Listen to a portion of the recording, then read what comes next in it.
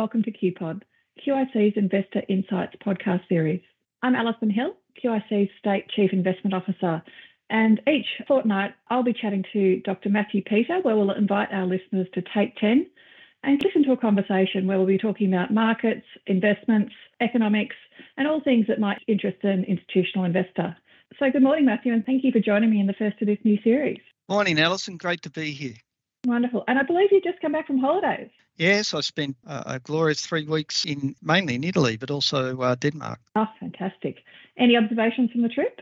Yeah, I think 3 things stood out to me. Firstly, COVID is clearly yesterday's problem over there in Europe, notwithstanding the Omicron wave that's currently occurring. The Europeans are seeing COVID now, particularly Omicron, as little more than a cold. You don't see any mask wearing. There's no social distancing. They're getting on with it. They're living with COVID, just like they would live with the flu.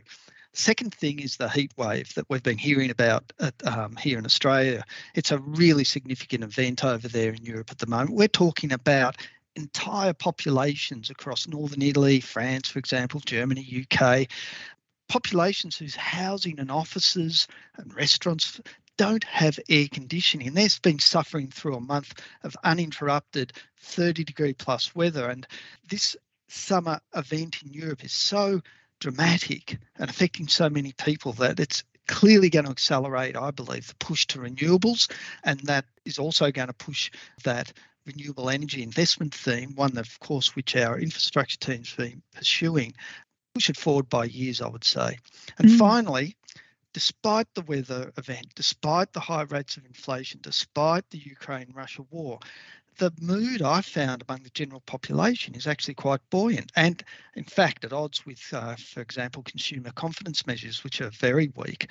I think it just goes to show what record low unemployment rates can do. You know, when you're walking past shop fronts, we're advertising for shop assistance, practically every shop front. It's not hard to see that households are feeling relatively buoyant and upbeat.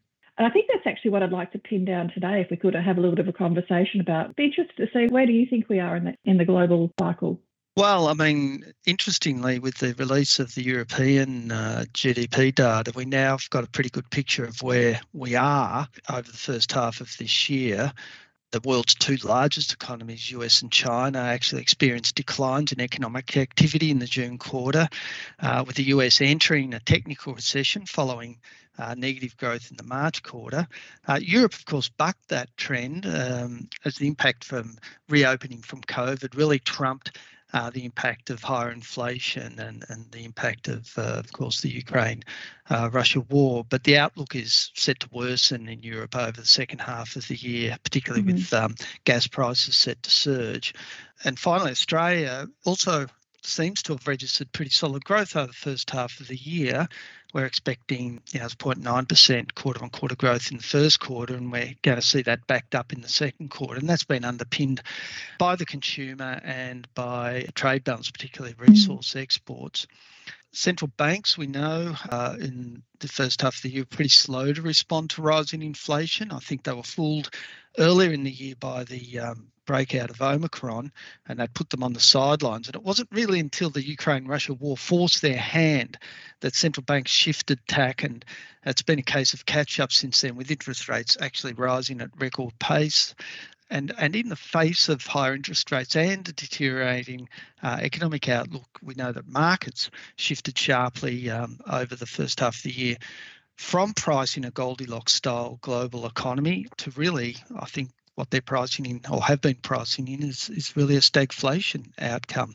And equities, as we know, bore the brunt of that, entering into a bear market, at least in the US, as real interest rates actually surged by, almost a record 150 basis points. And the outlook shifted south quite significantly. And more recently, the equity markets have stayed somewhat of a comeback as central banks have managed to quell fears of a complete inflation meltdown. So where does that leave us here? Are we in recession? The jury's out, I think, on that, even though, as I said, US is in a technical recession. The other data, particularly labour market data, weighs against that being, the economy being in a recession, the global economy in recession. And we'll have to see how things pan out in the second half of the year. I think we will avoid a recession, and even if we do have a recession, it'll be a fairly mild recession. Oh, look, it's a fascinating topic, and I think that there's a small point of difference probably from your perspective there, and Matthew and mine, in that I think your view is perhaps a 40% chance of recession and a 60% chance of a soft landing, and I'd probably err slightly more towards the fact that we will have a recession. Whether it's a technical recession or not, I guess is a discussion. But certainly, when you're out there filling up the tank, getting some petrol, it's really expensive. Or even just going shopping, buying lettuce these days, it's quite remarkable. So it's certainly, from my perspective, from a consumer perspective, with energy and food price inflation, it feels a lot tighter, and it feels like it could be a recession. And I do think that can have a real impact on consumer sentiment. But also things like while we might not see the labour data there, we do know it's lagged. And so I'd just be interested to hear if you've got any further thoughts on that. Yes, well, the growth data, as you point out, in the US already sort of points to a technical recession in that country. And as I said, we've had a sharp slowdown in China, and we're likely to have a slowdown in Europe. But when you look across the globe, it's really the labour markets is one key pointer, even though that data is lagged in terms of following what happens to growth. The labour markets are really, really strong. It's not just that they're a bit strong; they are extremely strong, and that strength in the labour market's really incongruent with recession. Over the first half of this year, when they were supposedly in a technical recession, the unemployment rate actually fell in the US from an already low 3% to 3.6%, which is where it is currently. And closer to home, if we ignore the COVID recession of 2020, the unemployment rate hit 11% during our last recession, which was way back in 91, 92, while our current unemployment rate, just like in the US, has been falling over the first half of this year, reaching a 50-year low of 3.5% in June. And that was combined with a record level of labour force participation. Now, the unemployment rate we expect to gradually climb, but it will still remain at levels that you would not identify as being even close to a recession. And consequently, we expect to see that to eventually put some pressure on wages and to have a bit of wage growth as well. So cushioning the impact on the consumer of higher interest rates and higher inflation is this very strong labour market. People have got jobs, and when people have got jobs, they tend to spend, notwithstanding whatever the consumer sentiment indexes say, and they've been particularly poor indicators of consumer spending since COVID, actually. And also, we're likely to see wage growth. On top of that, the household sector still has relatively strong balance sheets and savings buffers. The savings rate in Australia is very high, 12%.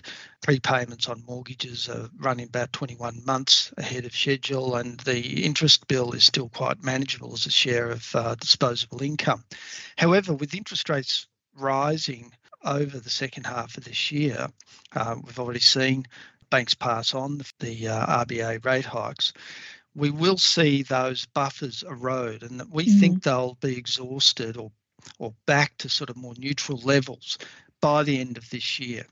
So really, Alison, whilst I think we can get through the second half of this year without drifting into recession, we have to have the economy on a more solid footing by the end of this year, meaning that there has to be some transfer of the growth driver from the consumer and from commodity exports towards business investment largely into 2023 if we're to continue to stabilise the economy post-COVID.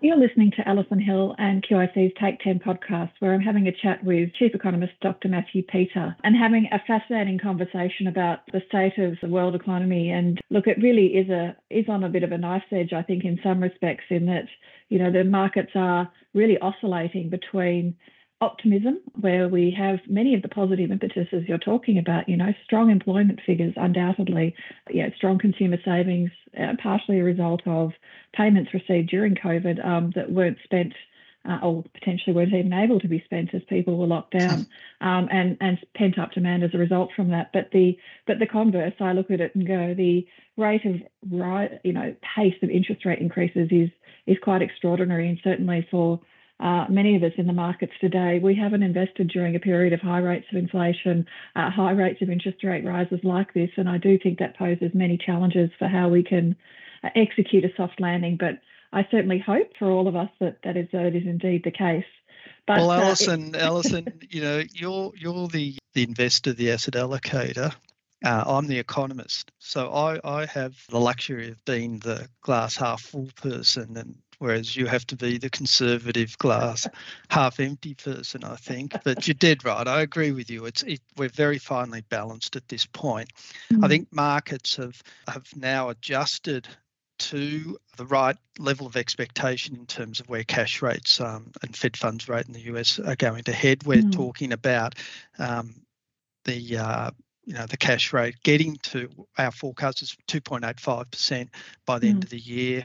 The Fed funds rate, something like around about 3.3% by the end of the year. So both the US and Australia converging on around about that 3% number, which I think we'll see where the monetary policy tops out, at least in this current cycle.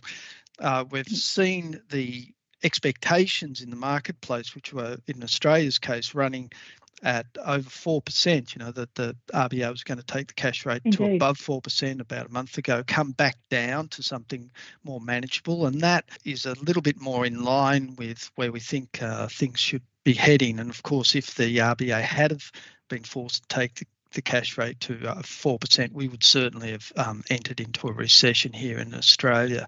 Inflation expectations are settling down too. They're nicely well behaved. So markets are stabilising at, of course, a higher interest rate regime. Equity markets we've seen, recover off those lows and stabilising. Earnings are being re-rated down somewhat. So I think the risk of a sort of a market meltdown is really diminished. Of course, there'll be volatility going forward. That's another risk factor I think that's potentially diminished a little bit. So that also gives me a bit of confidence that, we can engineer a soft landing or a very mild recession. Look, I certainly hope that's the case, but it has been pleasing to see that, markets have been able to digest and look through these interest rate rises, and I think, as you note, that approximate 3% rate by the end of the year is something that certainly the markets have been able to process and discount in, and now we are seeing more confidence bodes well for a steadier outlook looking forward. But no doubt there'll be something around the corner that will keep us interested. So thank you very much for joining me today, and thanks for our listeners for taking 10.